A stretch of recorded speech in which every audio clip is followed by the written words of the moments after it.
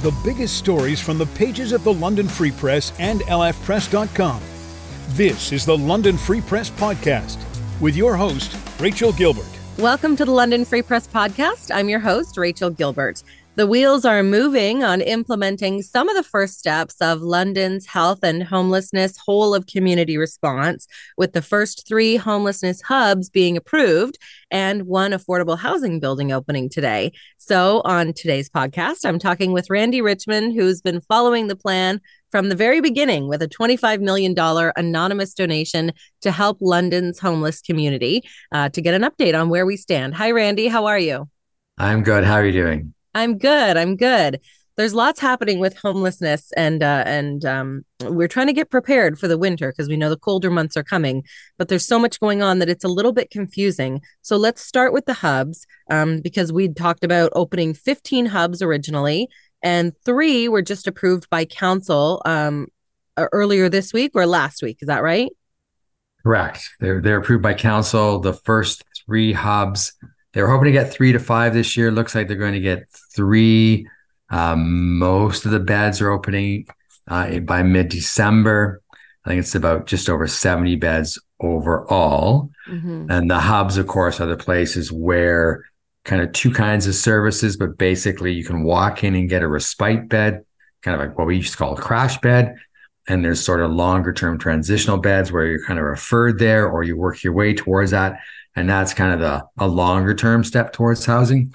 Okay. So the hubs are the one part of the new homelessness system. They were approved, not without some debate and some controversy, but they so far are going ahead as planned. So where are the first 3 going to be opening? Where are they going to be located? Right. And just to make things even more confusing, some of the hubs have multiple sites. So it's I see. Okay. Right. So the Canadian Mental Health Association and Thames Valley Addiction Services, they're opening 1 hub on 2 sites. One is at 566 Dundas, which is where my sister's place is. That's going to be respite beds. They also plan to open a place, transitional beds, about 20 of them at Fanshawe Park Road West, 705. So that's kind of the controversial one. We can get back to that. The Atlosa Family Healing Services is opening a hub for Indigenous people at a site at Parkwood Hospital. And Youth Opportunities Unlimited is opening a site at near LHSC, London Health Sciences Center. Mm-hmm. And they're also going to kind of beef up services at Jones Place. That's a new place going up downtown to kind of make it more in line with the hubs. Again, hubs are supposed to be different from shelters, traditional shelters, and they have a large array of medical, mental health, social services, and housing help. Some things that traditional shelters have not been able to do. The hubs plan to have a lot more services. So that's why YOU wants to beef up kind of an existing or soon to be built shelter. That's where it gets all confusing. Different sites, different organizations. Yeah. So there's 3 organizations, but 5 sites for the 3 hubs. Yes. Is that right? Okay. All right. Just to be clear. 3, 4. Yeah, basically, yeah. Okay. Yeah. And are these for men, women, and children, or who are they for? Because the Youth Opportunities is obviously for youth, and Atlosa is for the Indigenous population. Right. And CMHA, Thames Valley Addiction, is for women only. Okay. So those 3 priority groups have been, they consider the most needy at the moment. Not that in general, the general male population is not in need, but these 3 were the kind of the first to come online and our priority populations. Okay. So that's why those 3 groups get the first 3 hubs. Now, the one site, which is going to be on Fanshawe Park Road, is actually the site of a hotel at the moment. So there's been a lot of controversy around, first of all, the location, Northwest London, affluent area, and also because it's a hotel, and some people actually live in that hotel at the moment. Is that right? Right. And there's been a bit of a confusion about who lives there and how much help they're getting. At the council meeting, city staff was asked about that. The weird thing about this thing, too, is that the request for proposals came in. So city staff, the city hall's not actually running them. So they're relying on other people's further answers. So we kind of got 2 answers at that council meeting. The ward councillor, Corinne Rahman, had letters from some people saying we are, living precariously, and we don't, if you kick us out, we're in trouble. whereas city staff was saying, Canadian Mental Health Association is saying, no, we're going to help people find homes, and it's largely people. It's a transitional place, including some people apparently who are waiting for their homes to close their homes or to buy homes. So kind of confusion there. We're going to be looking at that more as we go on, because of course, there's always NIMBYism. There always is going to be. This was the first test of that for this council. But there's a concern that by creating space for homeless people, we're actually going to make other people homeless. So that's the question. It hasn't been cleared up yet, but that is obviously a concern of many people if that is indeed the case.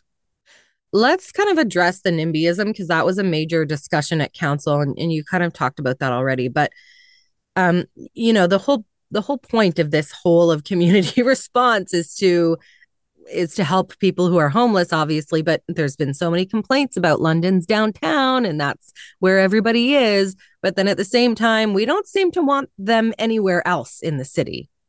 So talk about some of the arguments maybe for and against putting this hub in Northwest London and other areas of the city that are not typically seeing homeless people. Right. And, you can sympathize with some of the residents, their feelings. I mean, here we have a restaurant and an inn that's going to be changed into a shelter for homeless women. So it's a bit of a shock to a neighborhood system, and it's not what people are used to. On the other hand, the hub plan from the start was going to be putting hubs in different places. And the councillors for the downtown and East London made impassioned pleas to start sharing the burden around. And they didn't use the word burden. They use the word help. And they said it's time for all Londoners to help out. Mm-hmm. The point, there's pros and cons of having all the services in one area. The pros are that people can access them. The cons are that a concentration of services can make neighborhoods a little bit challenging. They can make them a little more dangerous for people, or at least feel dangerous for people. So, I can see both sides, but the NIMBYism is something that's going to have to be overcome if this plan is going to work. And it was a key vote in that way. It was a 9-6 vote for that particular hub. And, there were lots of people arguing on both sides, but ultimately, councillors said we can't let this first one fall by the wayside because of NIMBYism. And, it does meet some of the criteria. It's not right smack in the middle of housing. It's close to houses for sure. But, it is still on a large commercial road, and it's still on an artery, as they call it. And it's still, it's not in the middle of, Oak Ridge, like houses surrounding it, that kind of a thing. Sure. So now it's still going to planning. It still has to be rezoned. So could be a bit more of a battle there as well for the rezoning. Mm-hmm. One thing about this hub, though, is that it's for women who are already on their way to getting housing. So it's not like some of the shelters where you see men and women hanging out trying to get a bed for the night, of all different degrees of their vulnerability or their behavior. These are women who have already worked to find housing, to move. That's why it's called transitional. So, in that respect, it's not going to look on the outside like the Men's Mission or Salvation Army Center of Hope might be, those larger places where people gather because they need help. Right. So I think, the residents, might be pleasantly surprised by what they see rather than what they're fearing right now. Sure. But, these people have already been working towards stability, right? Exactly. And, you can understand, though. You can understand the feelings automatically, but I think over time, perhaps that might fade away.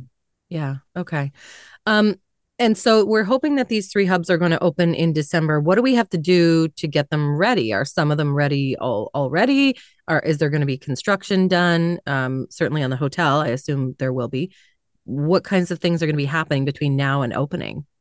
Well, there's got to be renovations done. They've got to, get that capital work done. I think the capital costs for all 3 is about $5 million. Okay. Work needs to be done. And then there's the hiring of staff, which is always a kind of a thorny point when it comes to social services, because there aren't enough frontline workers to go around. So now these agencies, though, they already have workers, and I'm sure they'll be shifting and figuring all that out, getting things ready for that. But yeah, it's not quite as quickly as people wanted. Both supporters and critics of the hub are not totally pleased with December, but it's a start. It's a start. And I think I get the sense that nobody wanted to delay any of this because they wanted to get the ball rolling on these first three so that we can move on the next phase, right? Right. There was a move by some council members to delay, led by Susan Stevenson, to delay at least a report for a month. But city staff was explaining at the council meeting that that's going to, the more you push back even a month or so, the harder it's going to be to get anything done by December. And then you're looking at January and February, and that's just getting too late. Right. Okay, so separate from the hubs is an affordable housing unit that's actually opening today that you were reporting on as well. I was confused. I thought maybe these were the same thing. I thought this was a hub, but this is at a different hotel, which is on Dundas Street. So, and what is this part of? This is not part of that $25 million donation and plan that goes with it, right? Correct. And it's easy to be confused because there's so many things going on. And also, this affordable housing unit has a lot of services that the hubs have. So, the shelters, the hubs are supposed to have increased services, and so is sort of affordable housing. So, right. But the housing, they're supposed to have 100 units ready by the end of the year. I think they're about almost at 70 will be ready by the end of the year. So this is 25, but this one is interesting because it's the first time London Health Sciences Centre has stepped up and provided funding for an affordable housing. Interesting. So affordable housing, as we know, is like you get a certain break on your rent. And they've tried many times in the past to take people who are in the homeless shelters or on the street and put them in apartments. It doesn't work too well always because people aren't used to living in apartments and they haven't had life skills for a long time living on their own. Sometimes it's just really, really lonely to be in an apartment by yourself after you've been living in the shelters or on the street or in tent encampments. Right. Yep. So this one is getting $1 million from London Health Sciences Centre. They're getting a grant from the London Community Foundation, right? Not the $25 million. And it's going to have all kinds of services. It's going to have some primary medical care from London Intercommunity Health Care. It's going to have full-time staff on 24/7. It's very, they like to use the word wraparound services. So when you are living there, you're not living totally on your own. You have social service help. You have lots of access to lots of experts. And the rooms are kind of designed to make them more comfortable and suitable for different kinds of people at different stages. For example, some rooms won't have stoves in because, the people haven't used a stove oven for a decade or so, and they have to relearn how to, or even learn how to prepare food and cook for themselves. Okay. It's a high security building too, for the protection of residents as well. There have been, places in London where they've tried to have units for people who were formerly homeless, and it just hasn't worked out. Partly because, once somebody finds you have a place and they want to stay there, then your friends want to stay there, and it just doesn't work out well. So this one, they're taking a much more, I think, planned approach. And so it's new, and it's like a really, really, they call it deeply supported housing. Okay. And it opens today. So how do we choose who's going to be living there? Some are as you said, some are moving in today. So who gets chosen? Well, that's an interesting point. The city has a list of people that it knows in shelter, as do community agencies. So they're going through choosing the people who go in. Okay. They say that people going into this one have been people who have been long time chronically homeless. And it's supposed to be, the whole new system is supposed to help out about 600 of the highest needs homeless people in the city. I don't know what that means for qualifying for this, though. I mean, I don't think they're just going to go down to the river and pick out anybody and say, come live here. It's got to be someone they know, someone that they believe this is the right step for them, sure. A unit, right? So for some people, the hub, just crashing in a hub is going to be the first step. For some, going right into a housing will be the first step. Okay. So you said this hotel, which is on Dundas Street, has 25 units. Is that right? 25 units. Some of them are double, so there might be more than 25 eventually. Right now, they're going to 25 people. Yeah. Okay. And we're hoping for 600 by With the end of the year? 600 over the next few years, Oh, the next 100 few by the years, end of sorry. this year. Now, Okay, I believe there's 100. about 70 online right now.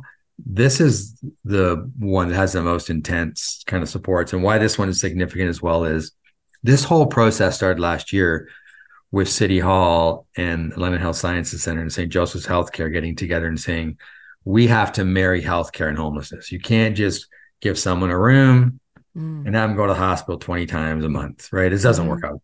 We have to kind of combine the two. So this is a really good example of that combination where the housing people, London Cares, and healthcare people, LHSC, are banding together. That's kind of the novel part of it. Another novel part of this. So, it's who knows if it's going to work. It certainly seems to have better foundation than, just saying to someone who's been living in a tent for 20 years, here's a room in an apartment building. Yeah. And good luck, here. Yeah, good luck. Yeah. They already know some people need supports with life skills and things like that. Yeah. And, there's, the street level sex worker at risk network that has been helping street level sex workers for several years now. They've taken this approach. So it's not the first time somebody's done a wraparound approach, but it's very intensive. It's very labor intensive. And so this is kind of the first sort of general population, I guess you could call it, kind of shelter like this, or apartment unit like this. Yeah. You say in your article that the homeless hubs, and I assume probably affordable housing, are more than just shelter. It's about more than just, giving them a place to stay. What do you mean by that? Well, the hubs, for example, you're going to, as I said, get medical care. So, if you're going to walk into there with, a frostbitten foot or something like that, you're not going to then have to go, find your way to the hospital, get that taken care of. People will descend upon you to help, or you'll get transportation to the hospital. So there's that. But the hubs as well, there's a focus on housing. That's a main focus as well. Once you're in a transitional bed, you start working on where can you stay permanently, or at least for the next couple of years. So there's kind of that focus. London has always said has long said it's housing first, but there hasn't been a lot always to match that mantra. And the affordable housing units, again, you're getting all that care and support. I mean, the whole point is to try to keep you in those four walls, within those four walls. Have a sense of community, but have a sense of privacy. Don't feel like you're abandoned either way, abandoned on the street or abandoned in an apartment building. Yeah. So there'll be a lot of contact with a lot of people. And, that's what they say about, homelessness and addiction is, you need contact with people in order to get out of the trouble, to get out of the dilemma you're in. Now, the hubs in these affordable housing are also going to have the hubs especially will be a harm reduction approach. So, there's controversy over that about allowing drug use in hubs. But that's called low barrier harm reduction. Proponents say it's happening in shelters anyway, so you might as well say, okay, let's do it safely. So there's a lot going on for sure in both places. And there's lots of confusion over hubs and housing. And part of that is because they're all offering so many more services than shelters and housing did before. Right. Okay, well, let's kind of talk about the next steps, maybe looking forward to the end of the year and then maybe the beginning, I guess just the winter, like the beginning of next year. These 3 homeless hubs are opening. We're looking at more affordable housing units. What else is going to be on the table, looking to be planned? What are we looking at? Well, there's a few things the homeless network is still working on. One of that is staffing issues, because there's so many different workers making so many different rates of pay at so many different organizations.